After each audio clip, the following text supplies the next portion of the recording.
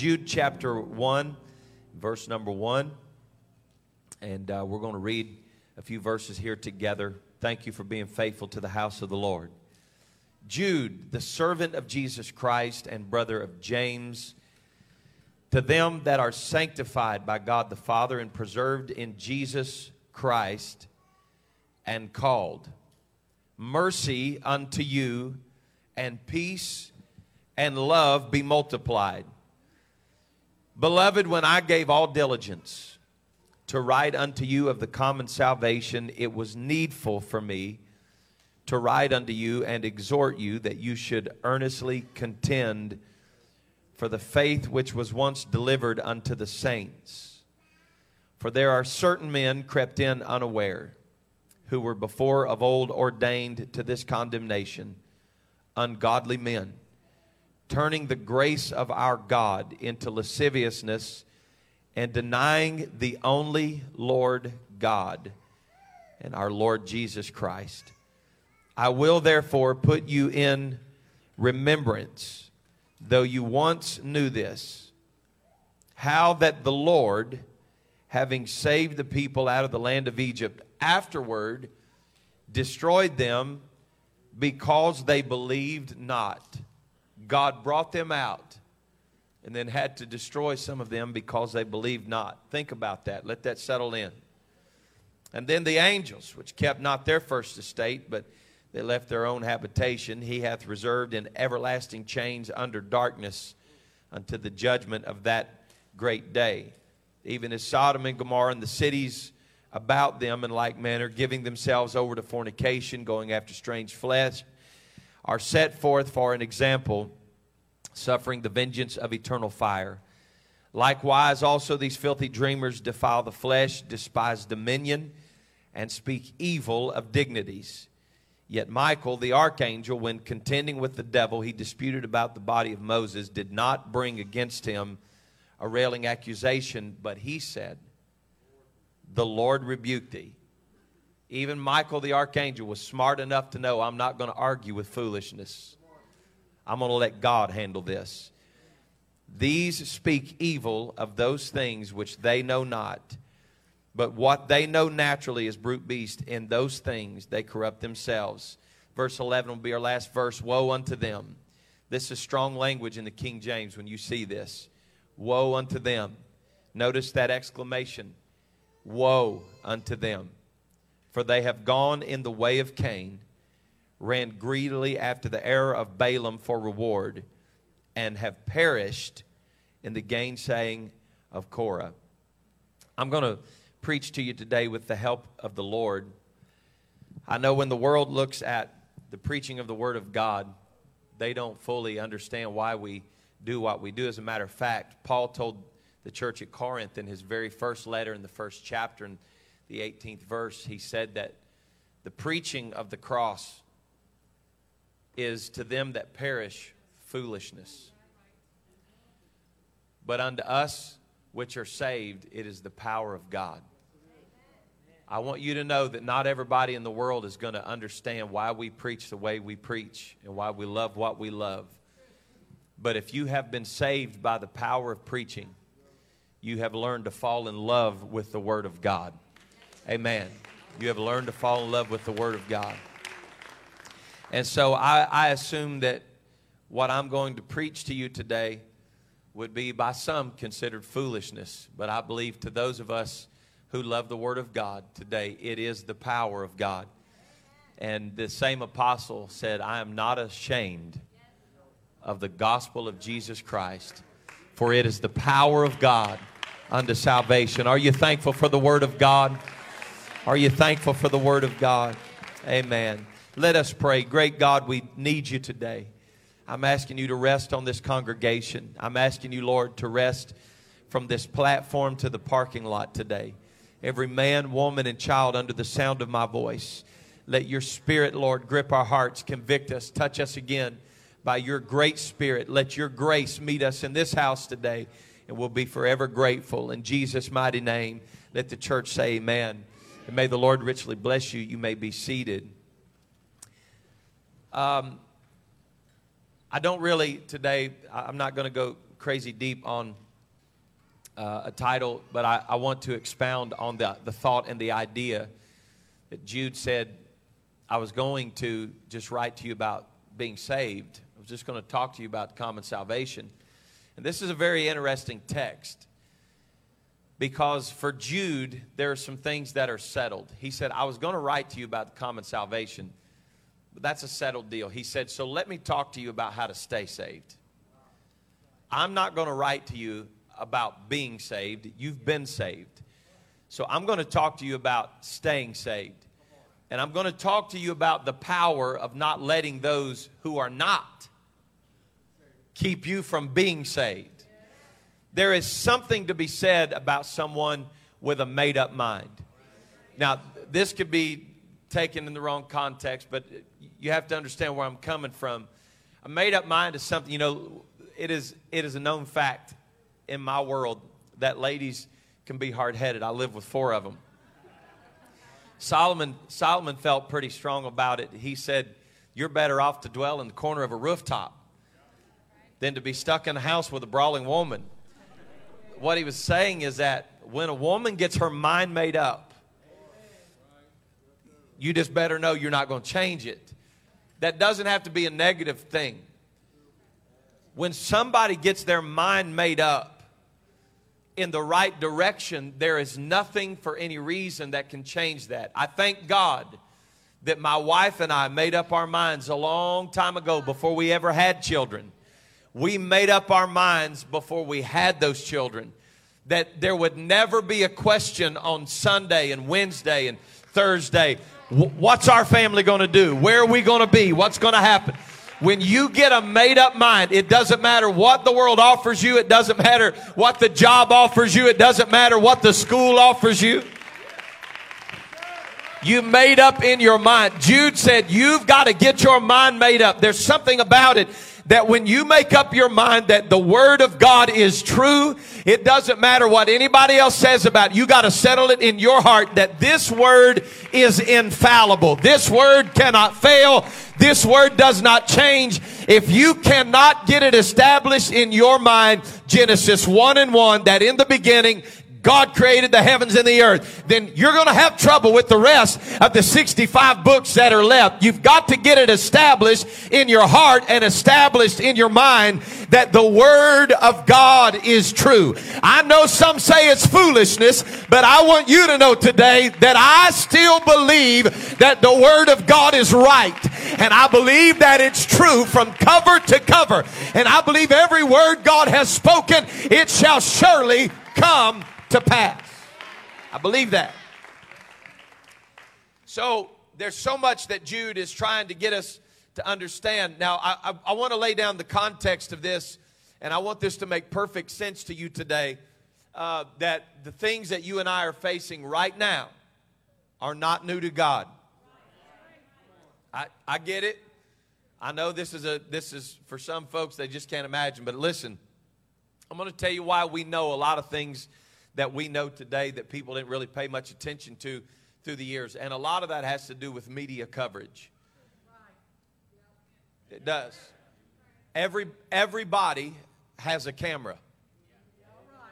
Everybody's news reporters. These little devices right here, when the first iPhone came out, they said that one, of course, it's so outdated now you couldn't even use it on any of the networks. They said that little handheld computer had, I believe it was like 3 times the computing capability of the first space shuttle that went to space.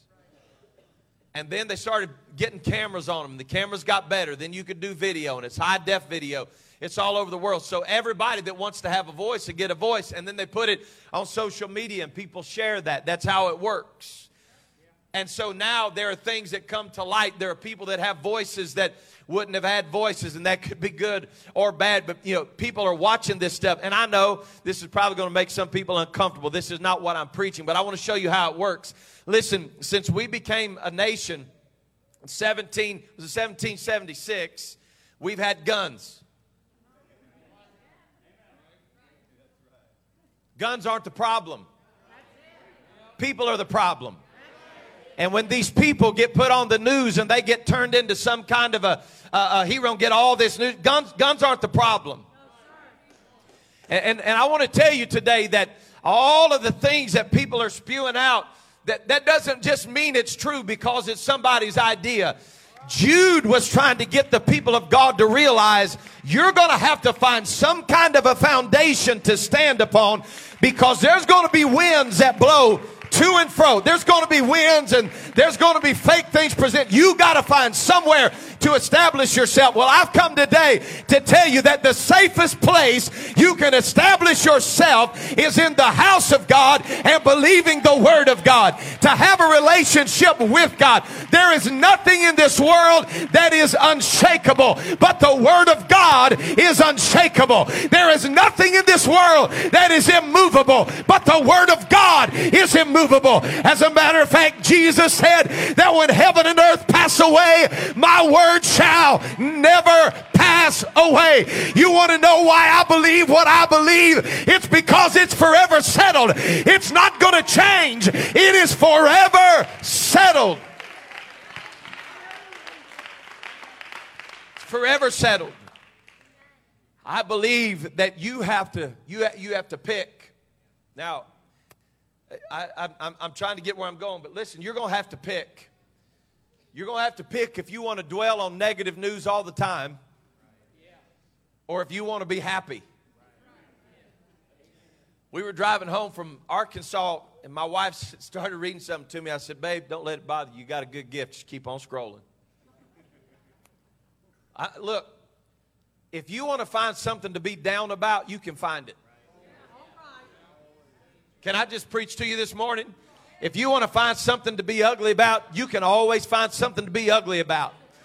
God gave us an amazing gift. The same muscles that open our mouth, close our mouth. It's amazing. And the same fingers that can type on social media can keep on moving. And if you really want peace and you don't have to have it for work and whatever you're doing, there's a really neat thing. You just delete account. Come on now. Well, I'm going to show them. I'm just going to unfriend them. That's not even how that works. You unfriend them and you didn't show them nothing. You validate how they feel, because then they act ugly. But listen, Jude is trying to help us understand some things that I feel like we got to get in our spirit. I've told this story I don't know how many times through the years in my ministry of when I was taking driver's ed, and I was driving with my mom in our 1996 red Ford Taurus. It's coming back from Muncie and had been there for driver's ed. My mom was letting me build my hours. We came to 60th and Main. At the four-way stop, I pulled up, and then this guy pulled up, and I went to go, and he went. It wasn't his turn. That crazy idiot. That's how we are, aren't we? He pulls up. It's my turn. It was my turn. I was supposed to go. But he went. And so I was upset. I didn't even have my license. And I'm sitting in there. I'm like, hey, it was my turn. Like he could hear me. It was my turn to go. And my mom said something so powerful to me. She said, son, you can be right and be dead. And I learned a neat little lesson as a 15-year-old in driver's ed. You don't have to be right about everything in life.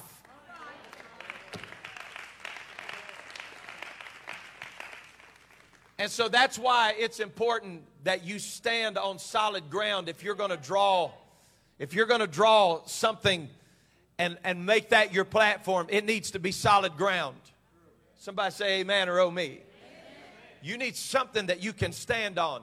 And I'm not here to bash or hurt or be offensive to anybody, but I just want to tell you, I'm not standing on what news media is propagating. No, sir. No, sir. I love my neighbors. I love my brothers. It doesn't matter to me what kind of life they choose to live. It doesn't matter to me what gender they are. It doesn't matter to me what race they are. It doesn't matter to me what religion they are. I've got to love people. And it is possible, despite what the world says, it is possible to disagree with somebody and still love somebody. We've got to learn the power of agreement and the power of disagreement. You've got to let people make mistakes and learn from mistakes and love them when the mistakes are over.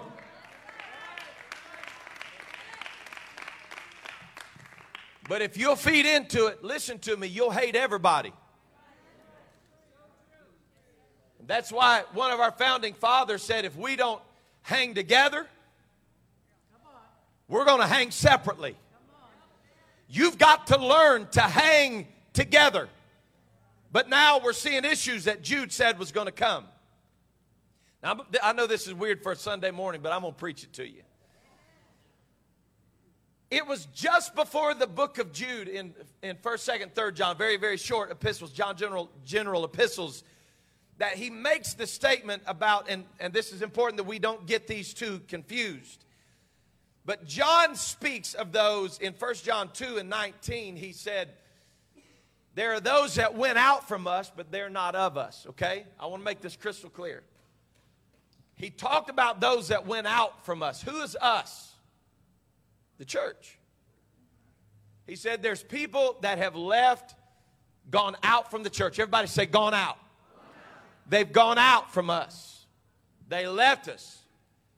He said, but they were not of us. This is pretty tough language. Imagine this. This isn't even Pentecostal rhetoric. I'm reading the Bible to you. John said there's people that left the church. And he said the reason they went out, this is hard for me to grab hold of. He said, but the reason they went out is because they were never in. I'm not talking about people that legitimately make a mistake. They get wounded and get hurt and walk away. There's all kinds of people that God's trying to restore right now. John's not talking about somebody that got backslid. John is talking about people that went out and start opposing everything that you try to do. And Brother Stephen said it so gracefully this morning. The thing that frustrates me, and this is what John was addressing, is that people that leave truth are not satisfied to leave truth. They want to leave truth and then bash everybody that still believes truth. If you're so confident that the decision you made is okay, then leave the church alone. Is that all right? Is this too strong for a Sunday? If you've got a new revelation, then go on and walk in your revelation. But I'm going to stay in the revelation of the Word because it's forever settled in heaven, and I'm going to walk in that revelation. I know, and again, I'm trying to guard every word because I want to be very careful. I was talking with Brother McLean yesterday, and my mind has just been rolling. I understand because this has affected my family even. But there's some kind of a spirit in the end time that some men believe, and women for that matter, but they believe that mankind believes that God is going to give them some kind of a new revelation in the end time church. Folks, I sincerely from my heart, I'm not trying to be ugly, but I'm not special enough for God to withhold some revelation for 6,000 years and then give it to me. God's people have always been holy. God's people have always been separate. God's people have always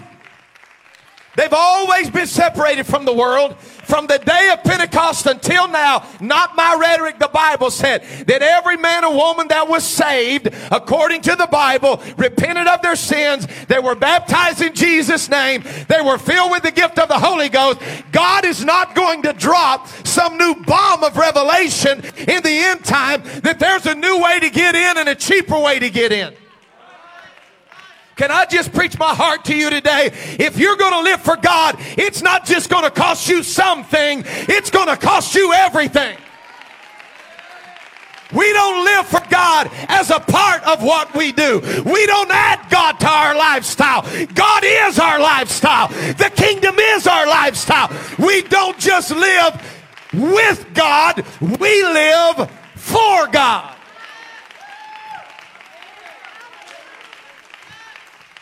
There is a defining difference in the first century church and the 21st century church. There are several, but one of the most prominent ones that you see is that when they got full of the Holy Ghost, they weren't wrestling about how to live for God. They started wondering when they were going to die for God.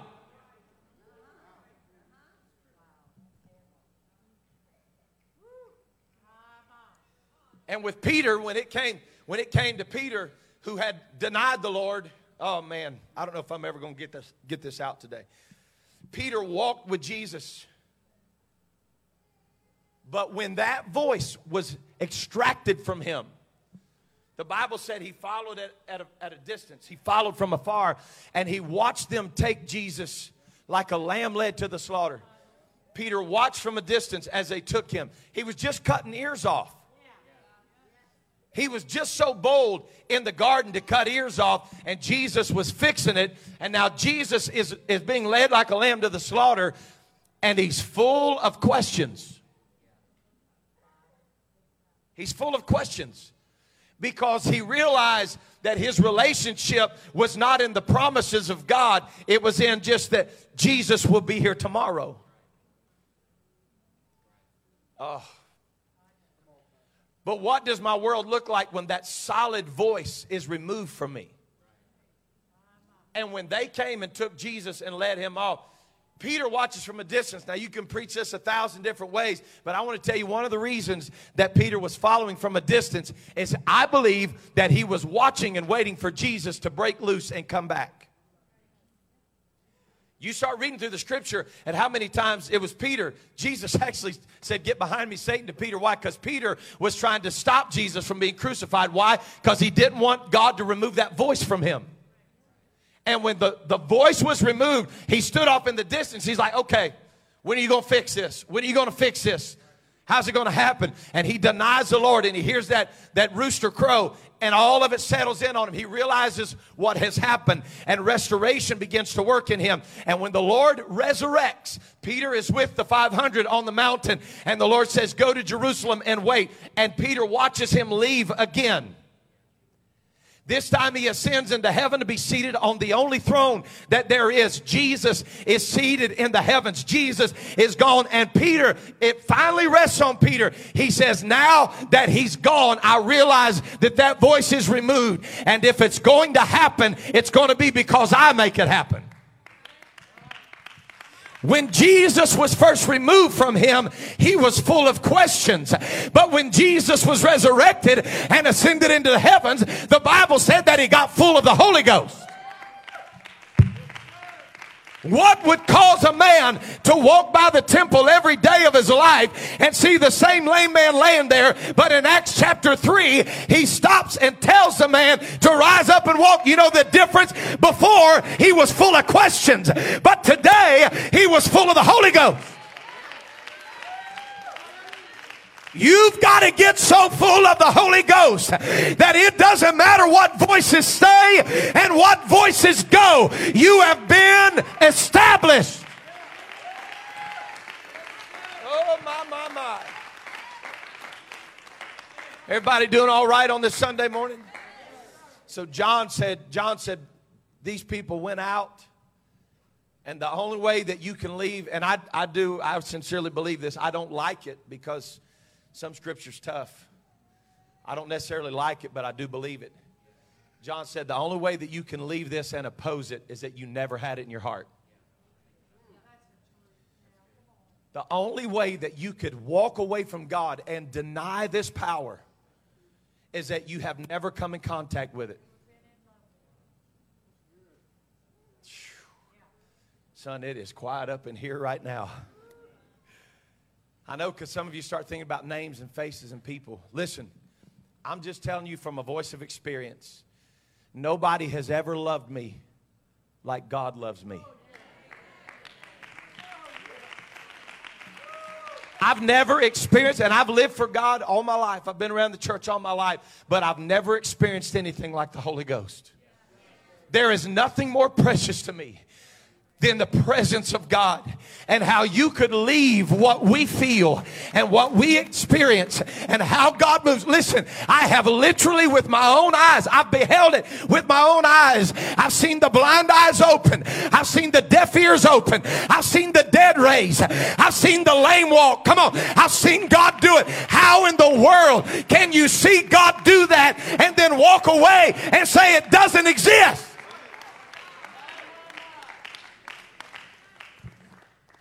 The way that you can do that is because you were just along for the ride. You were just there to be with the crowd. You got baptized because all the other kids were getting baptized. There were 4 or 5 young people getting baptized, and you wanted to get baptized because they were. You didn't get baptized because you wanted to be in the covenant. Woo! You've got to fall so in love with Jesus. Oh, God, I wish I could preach this the way I want to this morning.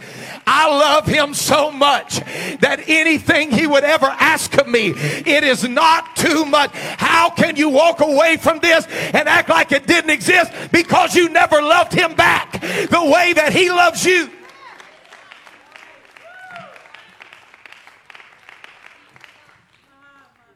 I've seen it again in my own family.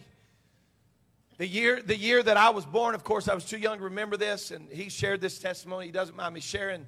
I won't go into all the details, but my dad, who is the bishop of this church, pastored here for 17 years before me, walked away from the Lord. He had married my mother, and I'm the second child of 2. And about the time that I came into the world, my dad had walked away from God. He had not been a minister. He was working here in the local church, working a job. My mother was a nurse, and my dad, before God called him to ministry, he walked away from the Lord. And my dad got involved in some terrible habits. He was carrying drugs, and he wasn't selling them, but he was carrying them and moving drugs for people, and started taking drugs. My dad was taking cocaine and smoking, I think he told me 3 or 4 packs of cigarettes a day, drinking like a Cooter Brown, just sot drunk. And my dad has told the story. He's told me numerical value of what he was spending every week on cocaine. I mean, I'm talking about there's no way to sustain that without getting involved in it. And that's how sin works. You can't sustain that lifestyle without getting in the middle of it, and then that helps you pay for it. And he told me the thousands and thousands of dollars that he wasted, and the moments that he knew the hand of God was upon him when the trunk was full and the police officer just looked the other way and went on by. And my dad was sitting at a bar stool on Saturday night. He was sitting at a bar. And my grandfather, Bishop R.B. Bingham, was in the sanctuary of the old church praying, walking around the sanctuary. God, reach Danny. Whatever you've got to do, reach my kids. God reached down and touched my kids, getting ready to preach on Sunday morning, but he's worried about his kids. God, whatever you got to do, reach Danny today. Reach down to him, God. And my dad said he was sitting on the bar stool, in the bar, drinking, right then, sitting there. And he said, I heard a voice that was familiar. And the voice came to me and said, if you don't get back now, you will never get back. On that Sunday morning, the next morning, my dad walked down the aisle of the church, knelt down and repented of his sins. And I'm glad to tell you that since that day, 40 years ago, since that day, he has never smoked another cigarette, never took another drink. God immediately took that cocaine habit from him. That doesn't happen. Oh, yes, it happens. If you can deny that, you've never been touched by that touch. I don't know how God does it, and I'm not sure how he makes it all work, but I'm thankful for the blood, and I'm thankful that it works.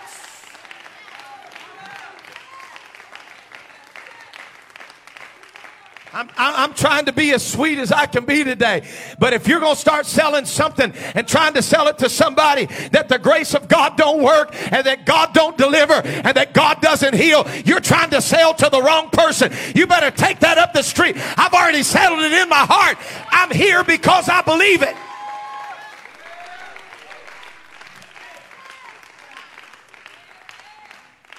do you know he does it? And I don't have time to tell the story. If you've attended this church, you've heard it. But I know he does it because I was sitting on the ground with my wife who had just lost a baby who died in my arms. My wife is laying there dead in my arms, no pulse, no nothing. Her pupils were set. I'm sitting in the lobby of my mom and dad's house. My mother's a registered nurse, and she screams down the hall and says, "Saint, call the ambulance. TJ's dead." I've got a 1-year-old little girl. She's sitting right there, just graduated. She's making me an old man. Lauren was 1 year old, little curly ringlets on her head. And I'm on the ground holding my wife, who my mother says she's dead. My mom's beating on her chest and doing all the emergency room stuff. I don't know how all that works. I'm like, God, don't ever hit me like that again. I said again because I'm married. She don't hit me no more. My mom's beating on her chest and all this stuff's going on. I'm like, what in the world? And I look up and little Lauren is standing at my wife's head. My wife's head was right between her little feet, and she was just leaning over, looking down. And I'm sitting right here, and I looked up and I saw Lauren's little face. And I heard a voice say to me, I heard the voice just like I'm talking to you right now. Josh, the voice said to me, "You're going to raise her by yourself."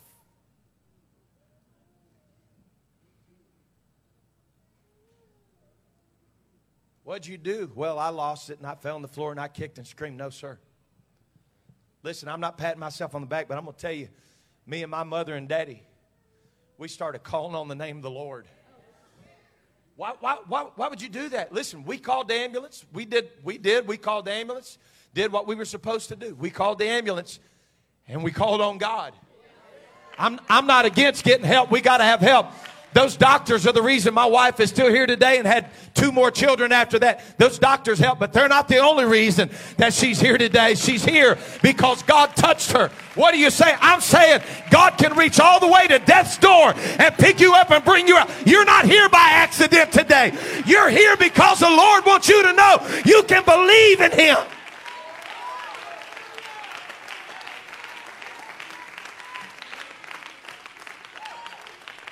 Pastor St. Clair, I've got cold. I walked away from God.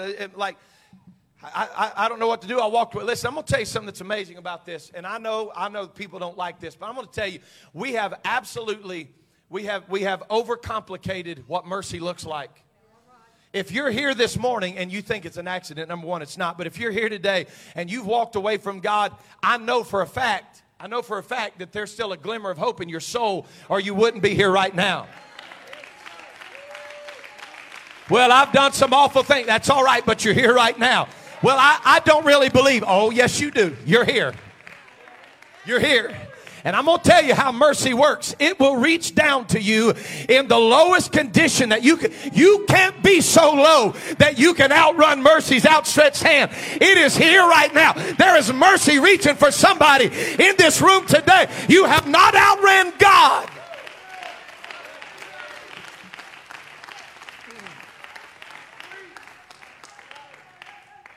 John said, listen, the ones that leave and deny it and oppose it, the way they do that is because they were never part of us. That sounds like he's trying to be exclusive. Ooh, exclusivity. Look at this guy. Ooh, what about that church? No, you're missing it. John had been affected in such a way. He was called John the Beloved, right? He was the apostle that Jesus loved, the disciple that Jesus loved. Why was John so sure to say, if you left it, you never loved it? Because he knew what love was. John could speak that because he understood the love of God. And when you ever get an understanding of the love of God, I'm not saying you're not going to trip and make mistakes. But I am saying that when you do, if the trumpet hasn't sounded, you still got time to get back up. You can make it. I don't know if anybody's told you this in a long time, but you need to hear it today from somebody. You're going to make it. Come on, you're going to come through. Everything's going to be all right. You're going to outlive this thing. God's going to do a work in your life. So, John said that there's going to be opposers. You're going to have to deal with it. They left because they were never in. And that's tough.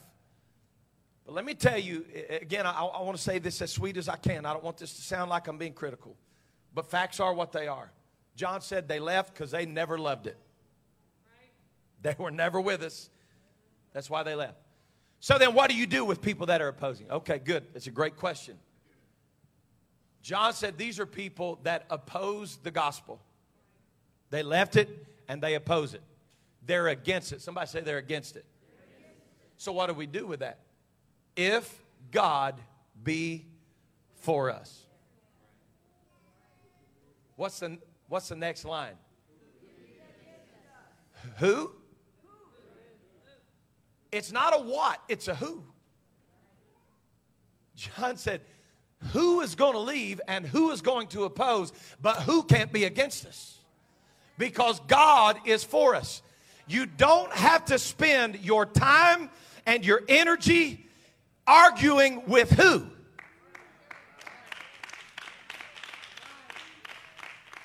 Man, I really do. I want to help somebody that is struggling with this in their mind today. I want somebody to see who you are. Listen, your virtue matters. Can I preach just for a few minutes today?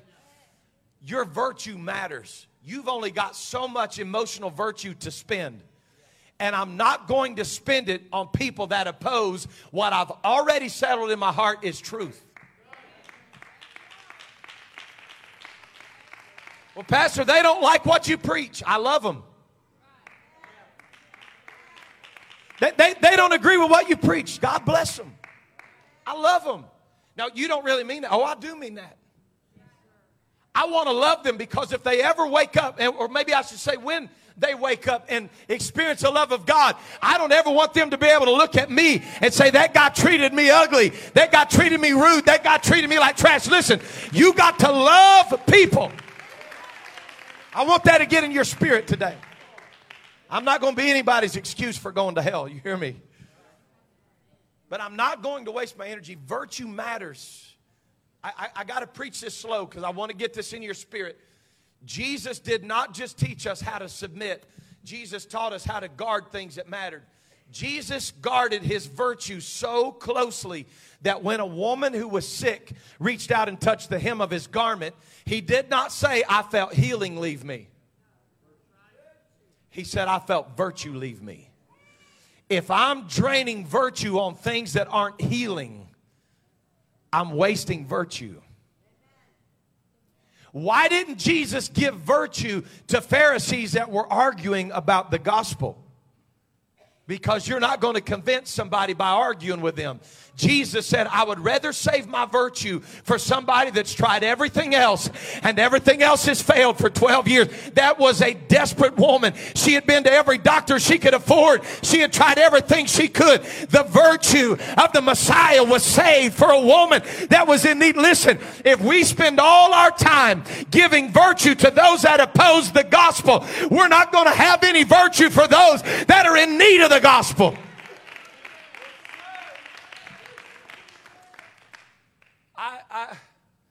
I want my heart to be right with God, and I want my heart to be right with man. That's a Book of Acts principle. They found favor with God and favor with man. It's in your Bible. Favor with God and favor with man. But you don't give up favor with God to get favor with men. Woo! Don't worry, those that went out.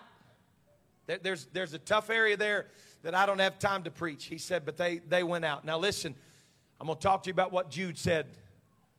John said they went out, but the next book, Jude said they crept in. Can I preach to you?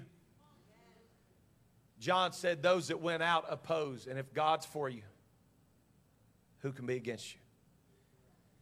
Jude warned us, so he said, but you got to watch those that creep in unaware. They crept in unaware. They've been foreordained of old. The enemy had it planned that at a weak moment in somebody's journey with God, that a man who was foreordained of old could creep in and could do a work. Now listen, John said they that went out oppose, right? But Jude said those that creep in corrupt. Oh, I wish I could preach this morning.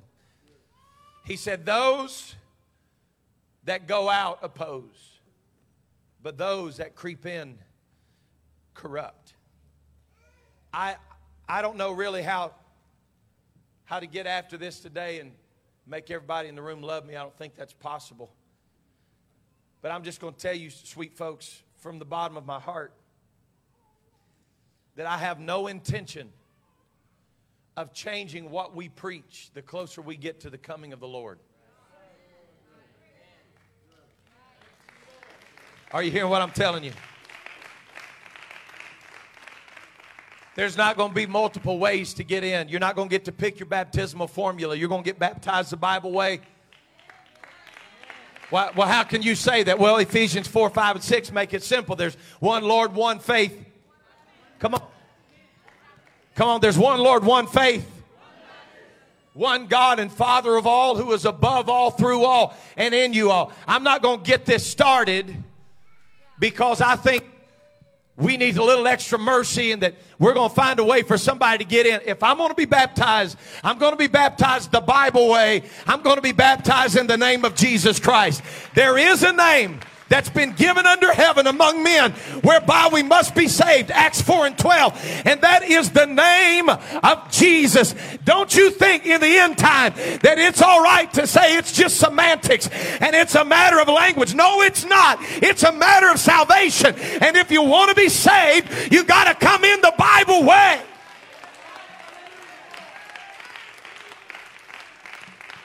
For the sake of time, I've got to hurry and fast forward right here. But Jude is warning us to be careful. He said, if you're not careful, and this is not verbatim, so you just got to understand the context of what I'm saying. But Jude said, you got to watch those that creep in. If you're not careful, before it's all said and done, he said, you may have compassion on the creepers. Somebody may creep in preaching another Jesus, and you have compassion on the person because you like the person. He said, but you've got to earnestly contend for the faith. Now, this is interesting. When you read that word, earnestly contend for the faith, that word in the Greek is pistis, P-I-S-T-I-S. It's an interesting word. Because I've preached this and talked about it, and it's true, hermeneutically it's true, that it does deal with the gospel. But he did not say to just earnestly contend for the gospel. He said to earnestly contend for the faith. P-I-S-T-I-S, pistis. It's an interesting word because it actually means to hold fast, to fight for convictions. Go read it.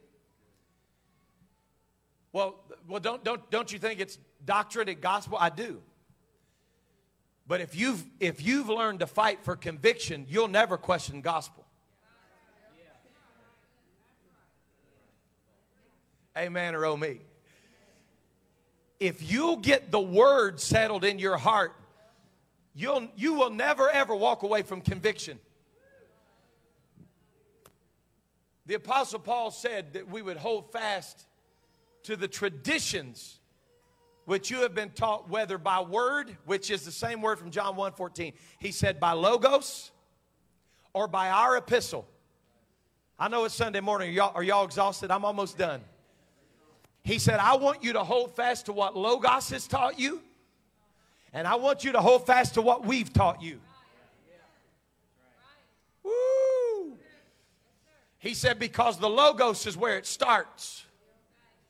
That's your relationship with Jesus. Aren't you glad the Logos became flesh? In the beginning was the Word, and the Word was with God, and the Word was God. So what he was saying, you could actually say it just like this and not be expanding on hermeneutical privilege. You could say that I want you to hold fast to what you've learned from Jesus, and I want you to hold fast to what you've learned from us.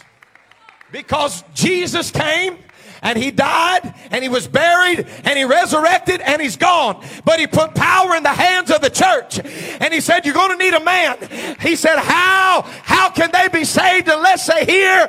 And how can they hear without a preacher? He said, the preacher's going to preach, and the preacher's going to have conviction, and you've got to fall in love with the conviction. Oh, my. Well, if it's not black and white in the scripture, then I'm not going to buy into it. You know, that's one of the most dangerous doctrines floating around right now. You know why? Because times change. Has anybody ever read in there where the Lord said, stay away from Jack Daniels? Come on now. Now I could get into some Greek words with you and perhaps come to the conclusion that it's insinuated, it's indicative, it's there. But pornography is not mentioned in the Bible. The Greek word porneo is there when dealing with adultery. That's where we get the word. But pornography is not in the Bible. So are we going to stop saying that people shouldn't look at pornography because it's not black and white? There's nothing in there about getting in your chariot and driving while you've had too much wine. Come on now. There's nothing in there about that. You think maybe at some point there was somebody that had a wreck in a chariot that was inebriated? Probably. But they didn't have an epidemic of drunk driving. There's nothing in there that says anything about firearms because they didn't start that till later. Jesus did say, get you a sword, though. And I want to tell you something that's really interesting about that, folks. Listen to me now. They didn't have any guns in the Bible, and people were killing one another with swords. And so now we got people getting behind the wheel of a car, driving drunk, killing people. Listen, I'm preaching a principle to you. You got to get settled in your heart. Do not listen to the winds that are blowing. If you're going to start outlawing everything that does harm, we're going to get rid of cars. The problem is that you can't legislate morality. People have to love being moral.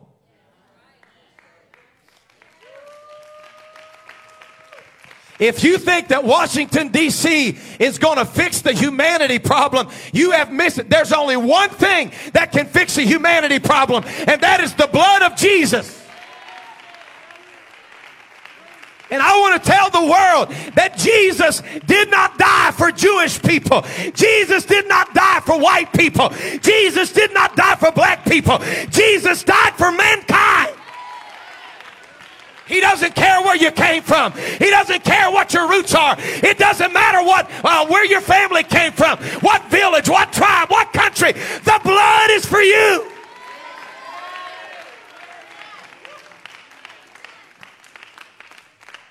I'm hurrying.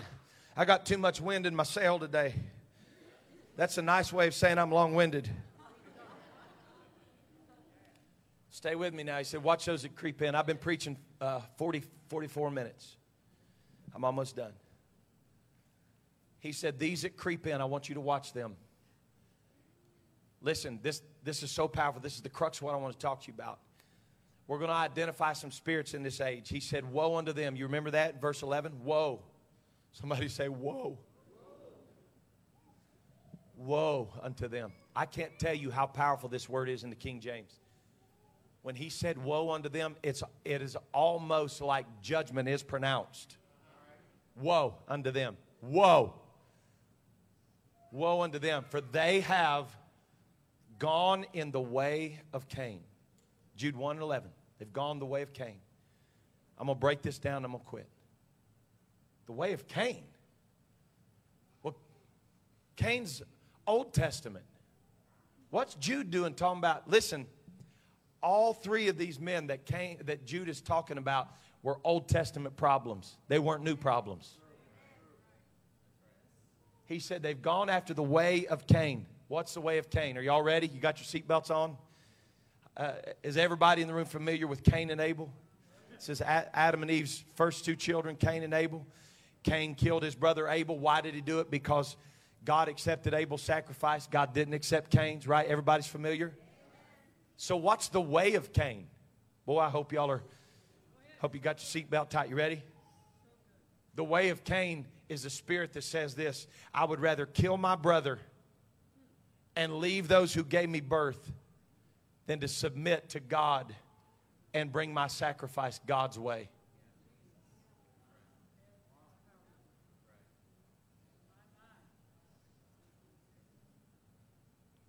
It's a killing spirit. It's a spirit that says, I don't care how right you are. Listen, Cain didn't kill Abel because God wasn't accepting it. Cain killed Abel because God was accepting it. It's a spirit that says, I'm going to start killing what God accepts because it convicts me when I see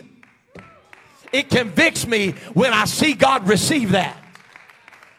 And there is a spirit that's tried to come against the 21st century church, that's tried to get us to quit preaching things that have identified us, because God is blessing us. But I'm going to make this statement and leave it here. I can tell you right now that men who are laying down their convictions, their church crowds are dwindling and their doors are closing. But people that are holding fast to the profession of their faith, their churches are growing and life is in them.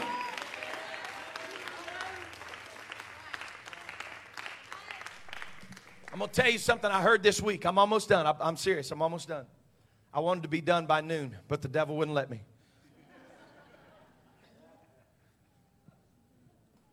Pastor Caleb Adams, pastors in Memphis, he was preaching in Little Rock this week, and he made this statement. Now, I know this sounds insane, but post-COVID, they're in another building project. I'm like, man, this dude's a glutton for punishment. But they're in a building project because they've had great growth in Memphis, and they're continuing to grow in that metro area. So they're in a building project, and this is what he said. He said, I was on the phone the other day with our builder. Folks, I'm telling you, this blew my mind. He said, I was on the phone with my builder. This guy, I think Brother Adam said he's built 1,500 churches. That's all he does is churches. He builds churches. And he said, so, man, how's business going for you guys after COVID? He said, I mean, it's been kind of tough. This man, this is what he said to Brother Adams. He said, bro, he said, the only people that I'm building for right now are Pentecostal. He said, you guys are the only people building buildings. He said the other people that were building are canceling their projects, and they're moving in with other churches and leaving buildings vacant and merging together. He said, I don't know what it is, but these Pentecostal churches are growing and they're building. I'm going to tell you why. It's because we settled the issue. We love truth.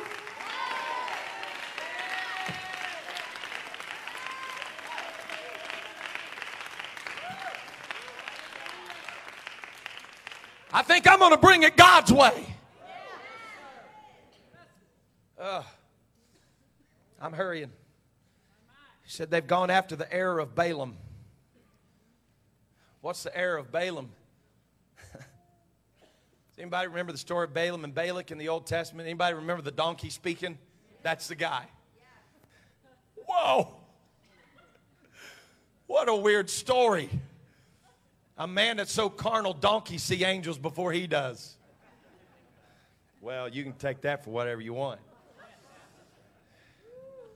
Balak said, curse God's children. He said, nope, can't do it. God blessed it. Until he hung around them so long. He stayed around critical voices of God's people for so long that he started criticizing what he used to defend.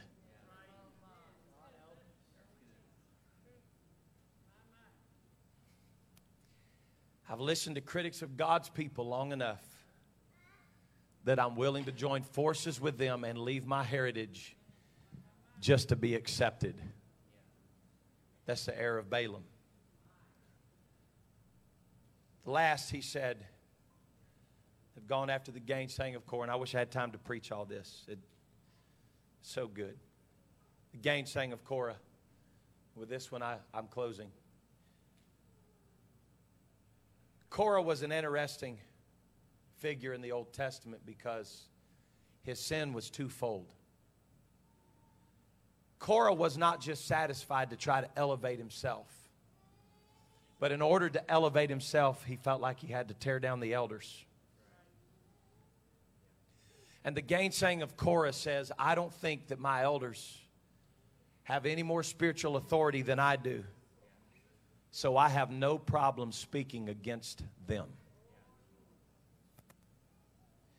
I'm going to tell you folks, pastoral submission and pastoral authority are something that the church can never lose. And I'm not saying that because I'm a pastor. I'm saying that because I am submitted to men in my life. If I ever try to pastor this church without pastoral authority in my life, this church is in trouble. You have got to learn the value. Not because it's me preaching, but there's nobody else here to preach today. But I'm going to tell you, listen, God didn't call 4 men to have a voice to lead this church.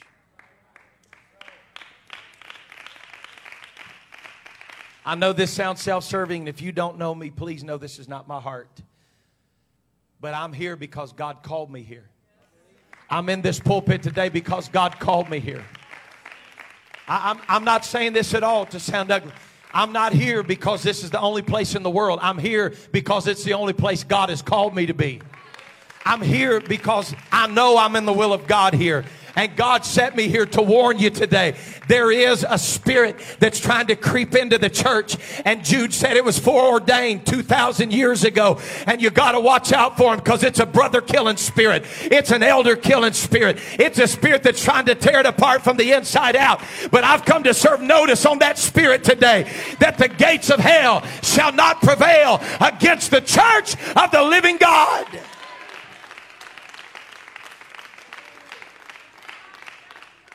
Let's stand together.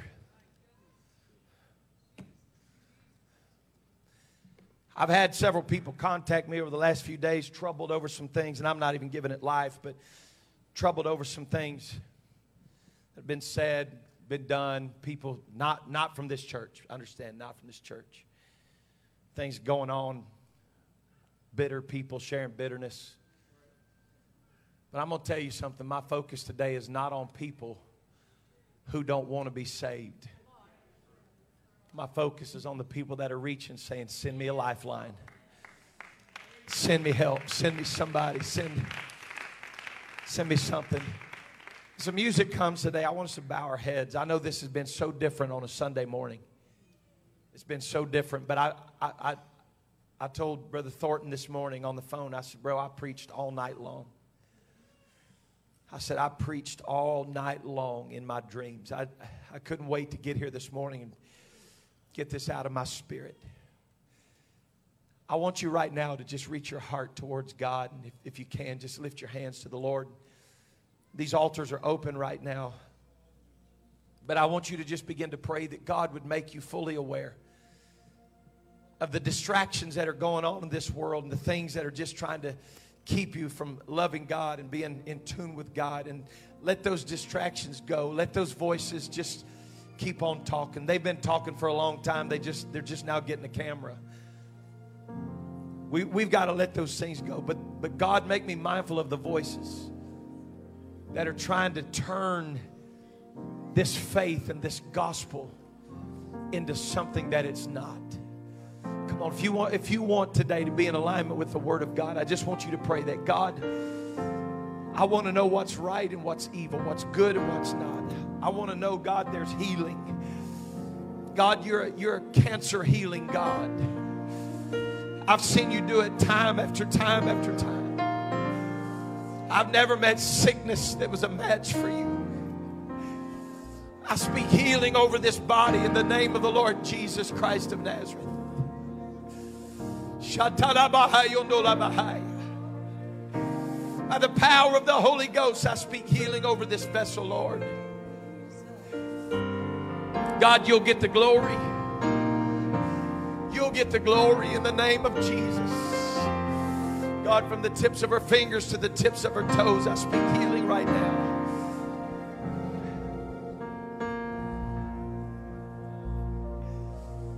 Lord Jesus, you see every man, woman, and child in this place today. You see every man, woman, and child in this place today. God, you see where every child of God is on their journey and walking with you. And I'm asking you to draw us all a little closer. God, draw us closer to your side. We need you, Jesus.